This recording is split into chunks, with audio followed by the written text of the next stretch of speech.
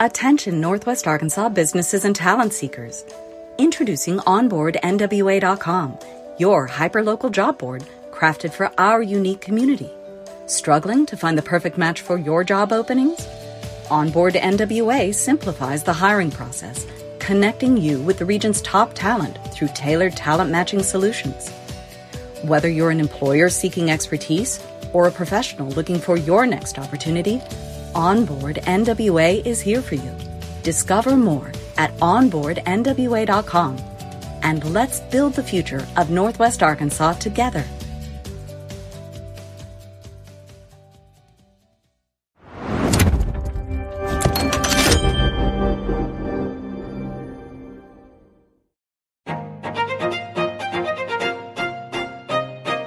Hello, Northwest Arkansas. Randy here, bringing you a quick word from our sponsor, Signature Bank of Arkansas. Since 2005, Signature Bank has been all about empowering our community with local ownership and top-notch banking services. Signature Bank's roots run deep with assets over $1 billion, and they're right here in your backyard with branches in Bentonville, Rogers, Springdale, Fayetteville, and now including Harrison and Jonesboro. With a growing family of more than 200 teammates, they're ready to serve you with the warmth only a true community bank can offer. And they've got Banco C, the first bilingual bank in Arkansas, to ensure that banking is for everyone. So give Signature Bank a call at 479-684-3700 or visit signature.bank online. Mention you heard about them on the I Am Northwest Arkansas podcast for that personal touch. Signature Bank of Arkansas. Big on assets, local at heart, and a proud member of the FDIC and an equal housing lender.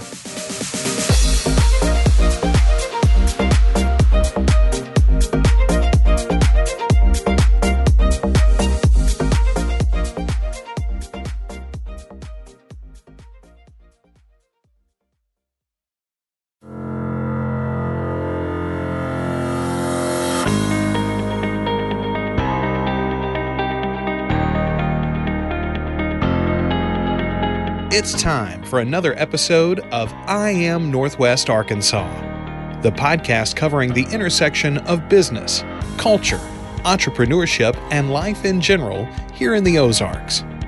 Whether you are considering a move to this area or trying to learn more about the place you call home, we've got something special for you.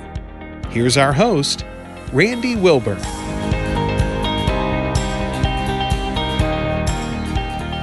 Hey folks, and welcome to another episode of I Am Northwest Arkansas. I'm your host, Randy Wilburn, and I'm excited to be with you today, as I always am. And today I have a special guest. You know, it's funny. I'll just give you this quick story before I introduce this individual. I joined Rotary a while ago, and to be perfectly transparent, and maybe I've mentioned this before, when I joined Rotary, I thought it was just a bunch of older people. I wasn't really sure what it meant, but being a member of Rotary has really, changed things for me here in Northwest Arkansas, but just in general in terms of finding out ways to give of myself outside of what I do with my church and other things. And so I just found being a member of Rotary has been a significant asset for me as an individual. And, it allows you to focus on things outside of your sphere. And sometimes you have to get outside of yourself to really see that there's a big world out there and there's a lot of things to do. And so I certainly encourage anyone listening to this podcast to come visit me or come visit us at the downtown Fayetteville Rotary. We're one of the largest Rotaries in this district, which comprises Oklahoma and Kansas and Missouri and Arkansas. And we meet at Mermaids every Thursday at 12 noon. So there's a standing invitation for anybody that is part of the I Am Northwest Arkansas tribe to come join me at a Rotary meeting, find out what it's all about, eat a great lunch, and just hang out and meet some fantastic people. And when I talk about fantastic people, my guest is certainly no exception to that fact. I have Judge John Fogelman on the podcast today. And Judge John he introduced to me a historical fact that I was unaware of when he came to speak to our Rotary Club about the Sultana disaster. Now, I know some of you are saying, what is that, Randy? I've never heard of the Sultana disaster. Well, I'm going to let Judge Fogelman tell you about the Sultana disaster. But before I do that, I just want him to introduce himself real quickly. Judge Fogelman, it is an honor to have you on the I Am Northwest Arkansas podcast. How are you doing today? I'm doing great, Randy, and I really, really appreciate you having me on. Absolutely. Listen, like I said before, when I heard the story and you had everybody wrapped with attention, focus for about 45 minutes almost when you shared about this disaster, and you were so thoughtful in the way that you just kind of broke it all down. And so I would love for you, just first of all, tell us who you are. And I know you're a retired judge, right? I am. I served for 25 years as a circuit judge in eastern Arkansas, the eastern corner of Arkansas. Practiced law for 13 years before that. And as soon as I retired, I was asked to be on the board of the Sultana Historical Preservation Society. And I knew about the Sultana. I've got a family connection to it, but I really wasn't all that into about the museum or building a museum until I got on the board and delved deeper into the story. Yeah. Wow. Okay. Well, I'm glad you did that, and I'm glad that you had the time to do that. And so I would love for you just to kind of introduce the Sultana disaster, which for anybody listening to this, the reason why this really blew me away is because according to the historical fact and records, this is the single worst maritime disaster in U.S. history, and it happened right in Arkansas. And that's the thing that you think about. I mean, we think about Beaver Lake, and we think about all the waterways that we have, the Buffalo River, the White River, the Kings River, and so many places. We have so many rivers and lakes. But of course, we have that big river that's over on the east side of the state, the Mississippi, the mighty Mississippi.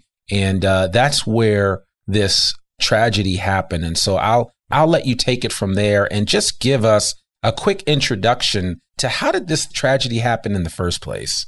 Well, it was at the end of the Civil War, April of 1865, and Robert E. Lee had surrendered to General Grant at Appomattox, April the 9th, and they were beginning to parole the Union prisoners who were held.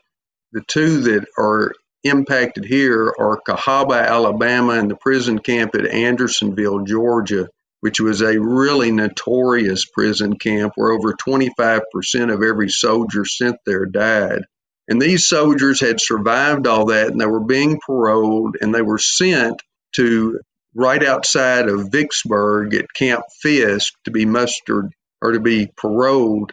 And then at Vicksburg, they were to get on a steamboat to head north. And it was in Vicksburg where the Sultana was loaded with over 2,100 passengers. And the Sultana, right before it got to Vicksburg, had developed a leak in one of its boilers, and the captain had just simply had the boiler patched rather than properly repaired. And the Sultana made it as far as Memphis, unloaded some hogsheads of sugar, and it started to steam back north at midnight, April the 27th, and it only made it 7 or 8 miles upriver when the boilers exploded, resulting in the death of over 1,200. Of course, that's just the tip of the iceberg of the story.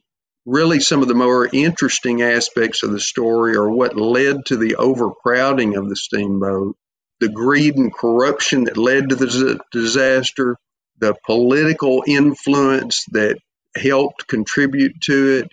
It was just a disaster that didn't have to happen. Yeah. Now, so just to kind of lay it out and to tee you up, to kind of tease out some additional facts about the story, the captain of the Sultana had some challenges himself. And I know originally the Sultana started out in New Orleans. Is that correct? That is correct. And in fact, one of the side stories is actually the Sultana had brought south the news of President Lincoln's death. It was in Cairo, Illinois on April the 14th when President Lincoln was assassinated. And when the newspapers came out, the captain, James Cass Mason, gathered up papers and proceeded south from there to New Orleans carrying the news of the death. But when Captain James Mason had some financial problems, severe financial problems.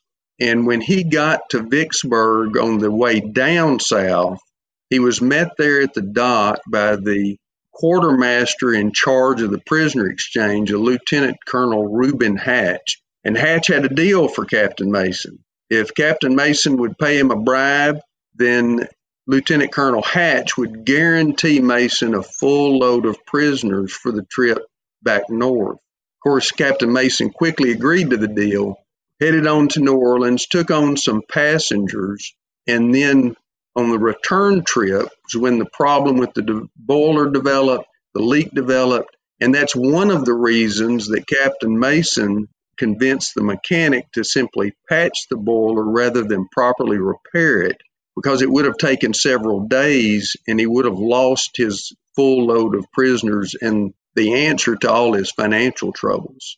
And so there he got his full load of prisoners. At the same time, while the Sultana was being loaded with Union prisoners, there were two other steamboats there, the Pauline Carroll and the Enola Gay, the Lady Gay, and they left Vicksburg, headed north, without a single paroled prisoner on board, leaving them all on the Sultana. It was just a disaster waiting to happen.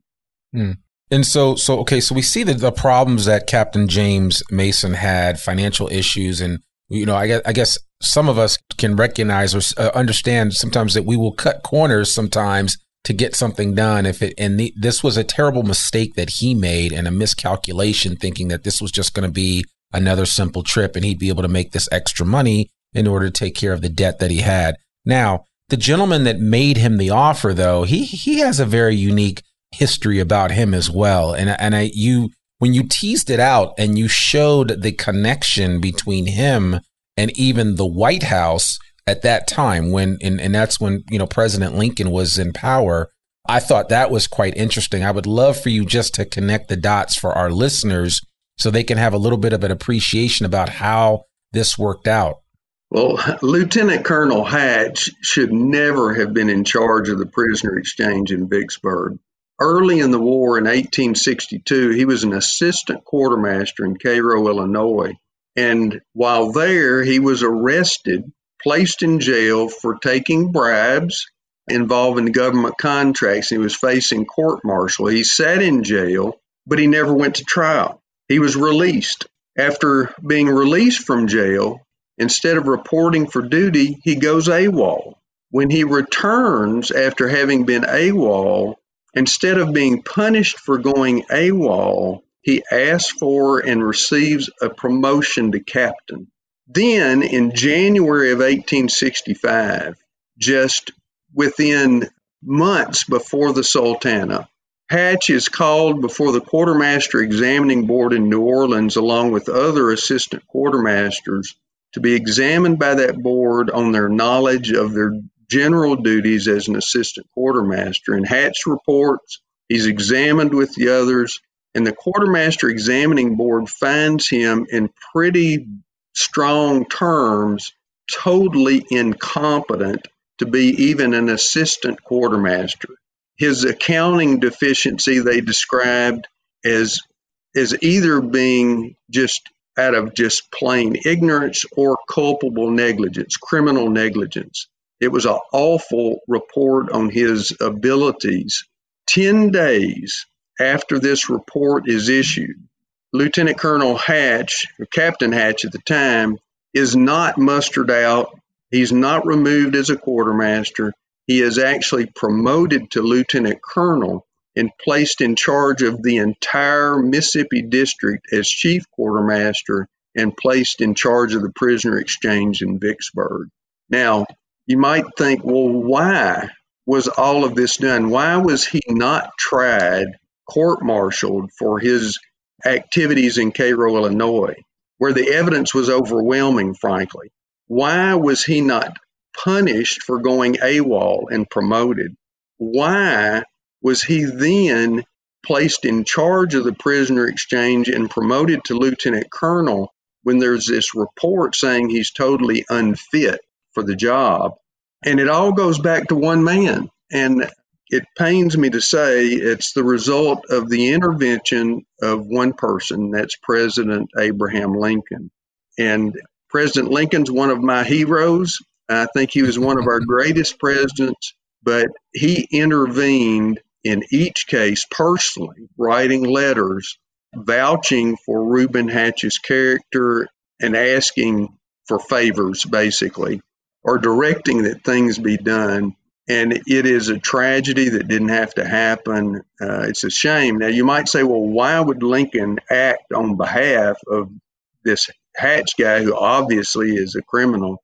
Well, Reuben Hatch's brother was a man named Ozias Hatch, O.M. Hatch, who at the time was the Secretary of State of Illinois and a close personal friend and fundraiser during the 1860 election for President Lincoln.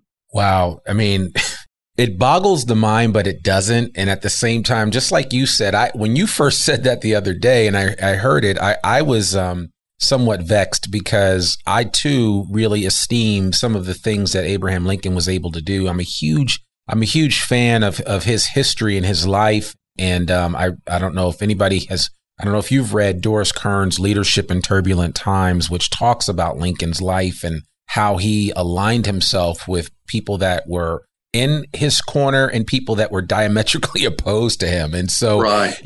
He surrounded himself around a lot of people that, you would look at and say, well, I don't even know if this person's even in your corner. But, Lincoln had the deference and the kind of wherewithal. But here's the thing. Abraham Lincoln is a human being and he's subject to make mistakes too.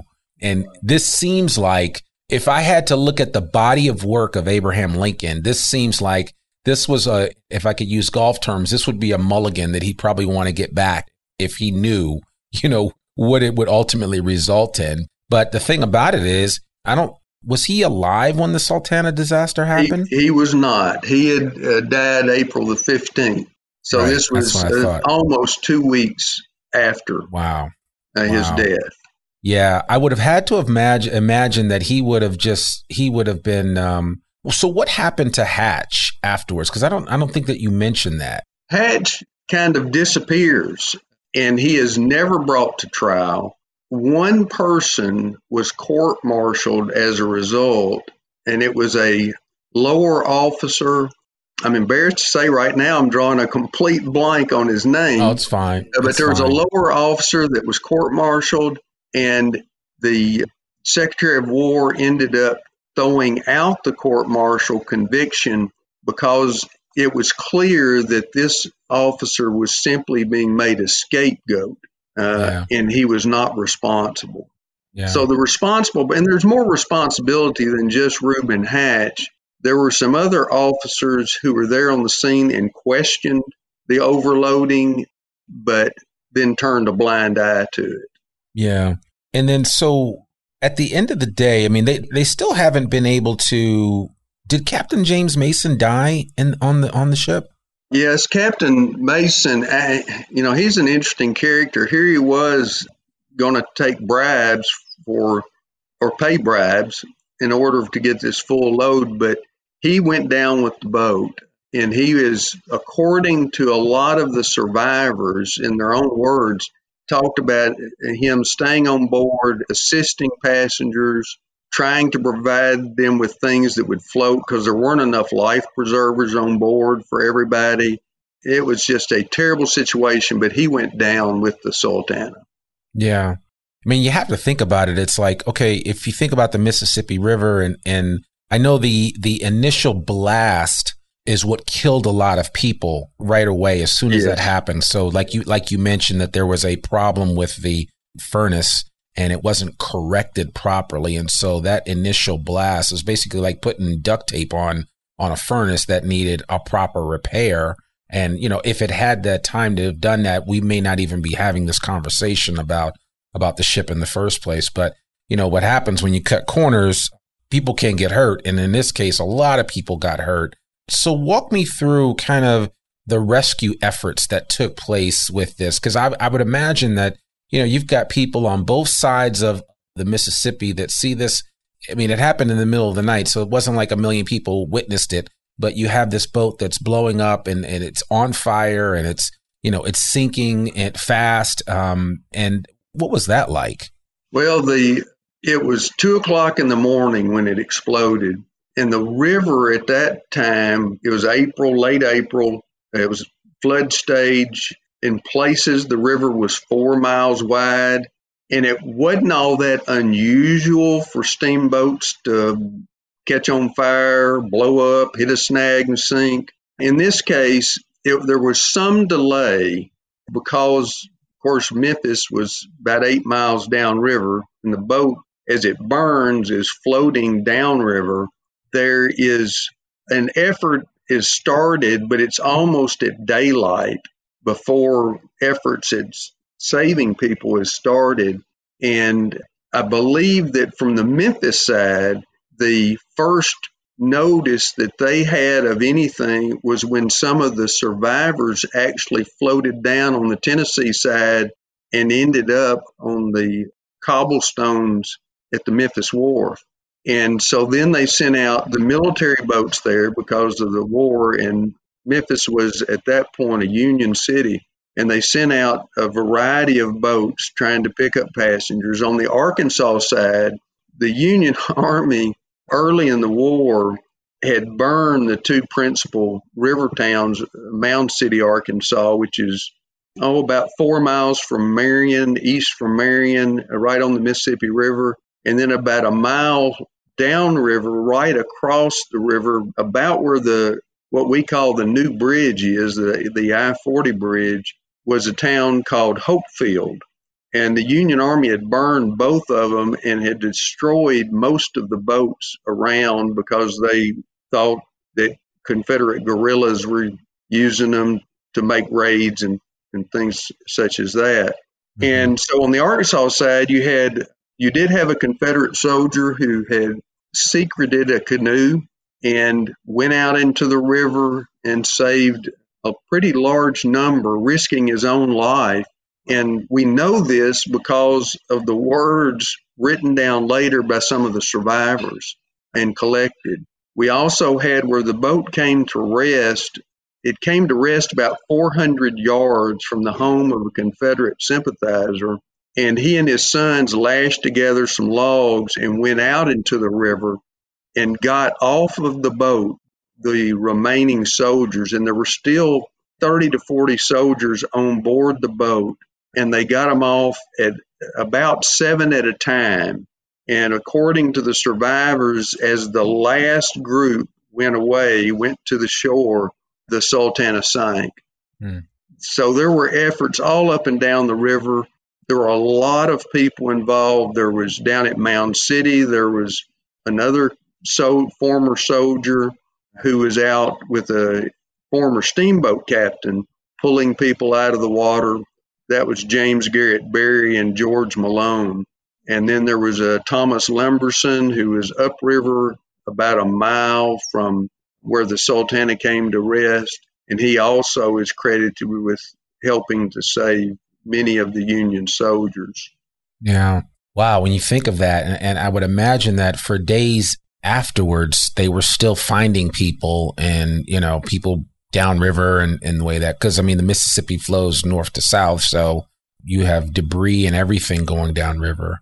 Yes, it's a tragic story. There are stories of bodies being found as far south as Helena, Arkansas, and sometimes the steamboats, the bodies would get caught up in the paddle wheels. It was just a tragic, tragic story. And there's so many that died who were never able to identify, so many unknown soldiers that resulted in the Memphis National Cemetery. There's only one national cemetery in the country with more unknown soldiers than the Memphis National Cemetery, and that's Arlington. It's just a tragic story. That just gives you the scope of how many, military people were on this ship. And just think, these folks were heading north. The war is over. They are trying to get back to some normalcy and hopefully get back to their lives. And unfortunately, all of their lives were cut short on the river that night. Now, there was an interesting story that I read about an individual that there were a couple people on there that were not soldiers. Is that correct? That's right. The main story that I like to relate to people, because it's a combination of tragedy and heroism, is the Spikes family. They got on Yeah. board in New Orleans, headed north. It was a mother, father, 3 sons, 3 daughters, and 2 nieces. And one of the sons, Clinton DeWitt Spikes, was credited with saving 30 Union soldiers. And as he lay on the bank of the river, he just became overwhelmed with grief when he was told that his entire family had perished. There are so many layers to this Sultana story. It's a story that has to be told. And, a lot of times we think about a boat going down and you think about, well, people swimming. And there's a couple of things there. One, the Mississippi River is not a place to swim. It's got some of the strangest currents and whirlpools, and it is a dangerous river to swim in. But a lot of these soldiers, one in particular, Private Commodore Smith, he wrote that before he was captured, he weighed 175 pounds. And when shortly before he got on board the Sultana at Vicksburg, he weighed 94 pounds. And he was not alone in that. There were many, many soldiers who were sick, who were injured, who were grossly malnourished, having been in the prison camps. These soldiers had survived the deadliest war in American history, and they'd survived all that. They were finally going home. It was a real tragedy, and this story has to be told. It has to be kept alive. Yeah. And that's what we're trying to do. Yeah, no. And again, I'm certainly hoping that, just by sharing this story and putting it out here on this podcast, that some people will listen to this and really be moved to not just action, but just move to getting some additional information about this maritime disaster. So does the boat still rest on the bottom of the Mississippi right now, or where is it? Well, the river changed course. Now, the story is the river changed course because of the Sultana wreckage. Not so sure if that's correct or not. That's not been verified. But without regard to that, the Sultana right now rests about, maybe a mile and a half from the current river. It's under about 30 feet of the Delta silt under a soybean field. And in fact, I was out there earlier this spring with the owner of the property, and the soybeans are doing really well, but the boat itself is way down underground. There are still soldiers that were not able to be recovered who are on board. It's a tragedy. The site itself needs to be a National Historic Landmark.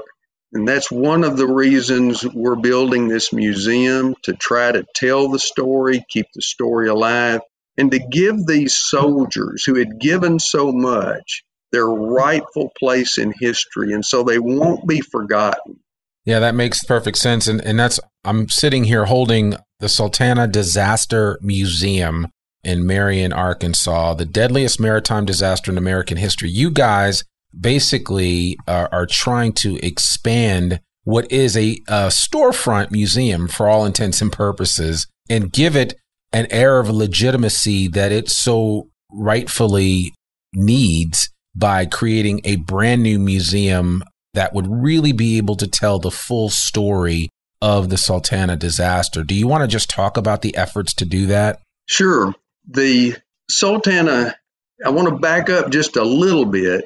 The Sultana story had been basically forgotten until 1985, when a Tennessee lawyer, a Nashville lawyer, Norman Shaw, put an ad in the paper, in the Nashville paper, saying, people, if you're interested in the Sultana in any way, meet me on a certain date, certain time at Mount Holly Cemetery outside of Nashville.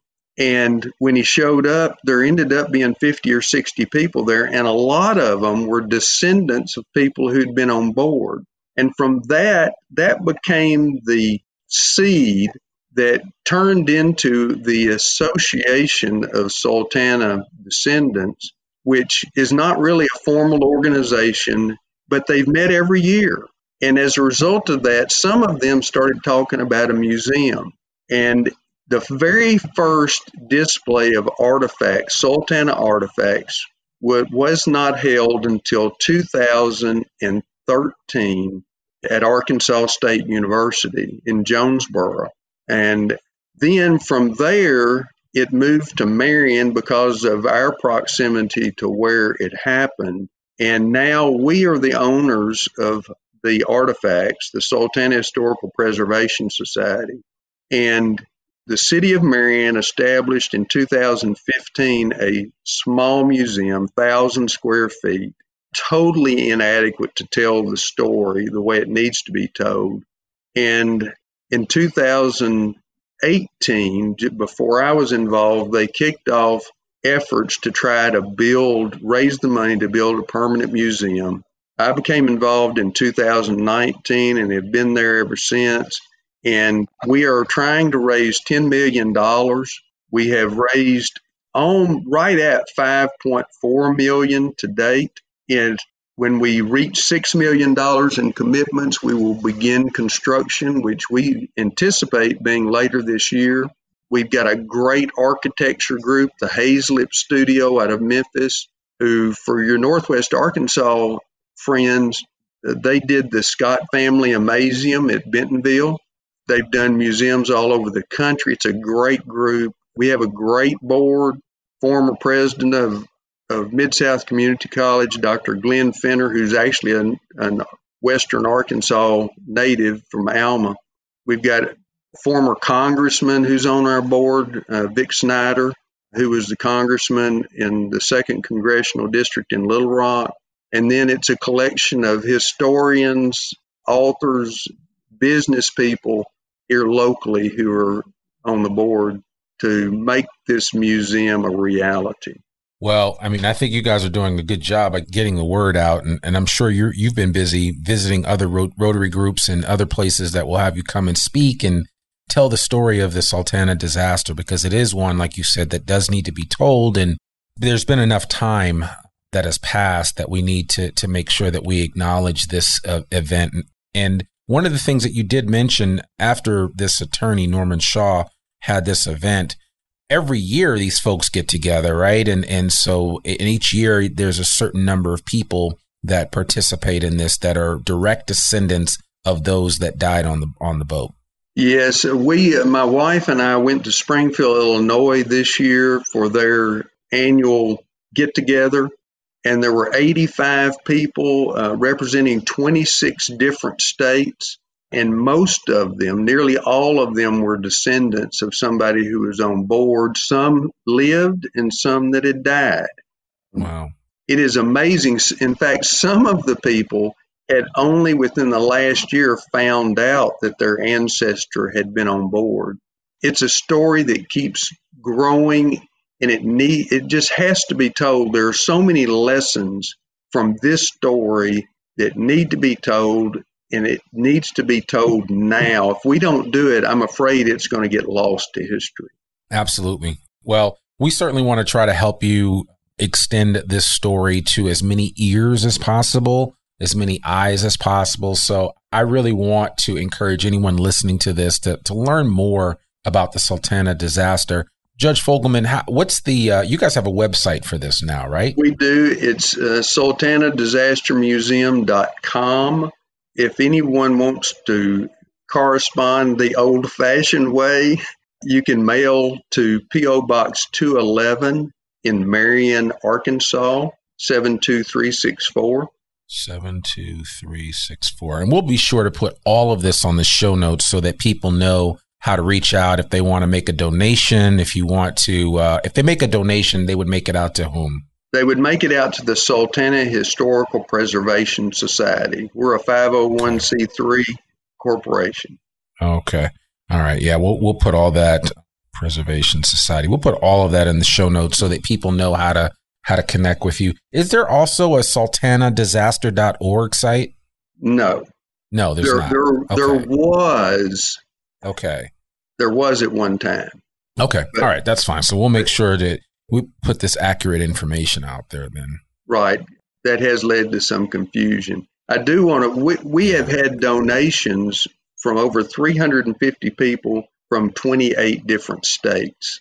So our base of support is really wide. We've had contributions all the way from $10 up to $1 million. Of course, one of the more interesting stories is the $1 million contributor.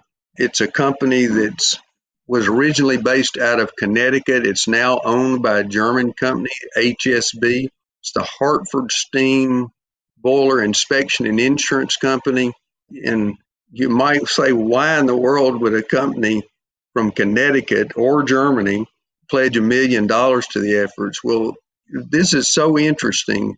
They had a group, there was like a club, and they would sit around, this is pre-Sultana, and talk about the problems with steamboats and science issues.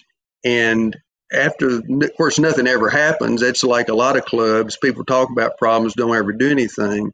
And then after the Sultana happens, two of the members formed the Hartford Steam Boiler Inspection and Insurance Company to inspect boilers and insure them against disaster, which increased, for safety purposes.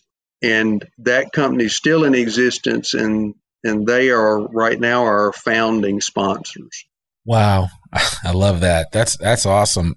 I suspect that you're going to get more sponsors for this, and that as people hear about the story, because like I said, I consider myself a fairly well-read person, and this story escaped me, and I just don't know how it did. And I missed that class period where they talked about the Sultana disaster. It didn't happen. So is it talked about in public schools?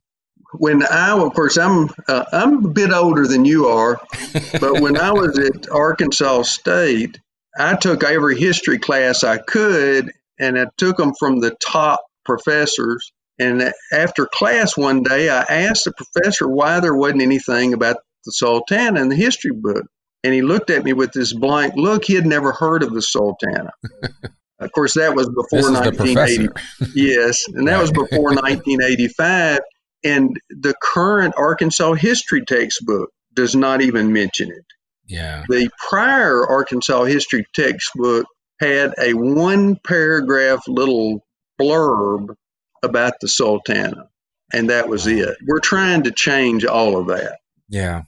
Well, we are certainly rooting for you guys as you endeavor to do that and get the word out about the Sultana disaster through this Sultana Disaster Museum program. And so we certainly will encourage, again, anyone listening that was really moved by the story that Judge Fogelman shared today. I really want you to invest with these guys and just give in any way, even a small amount will help out to help them achieve their objectives of building this brand new museum.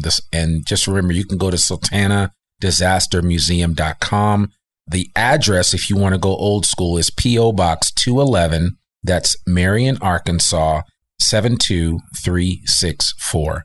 Judge Fogelman, thank you so much for joining us on the podcast today. We really, really appreciate it. This was engaging and enlightening. I learned a lot when I sat before you at the Rotary meeting and now again on this podcast. So thank you so much. And thank you for the opportunity to share this story with our audience here at I Am Northwest Arkansas.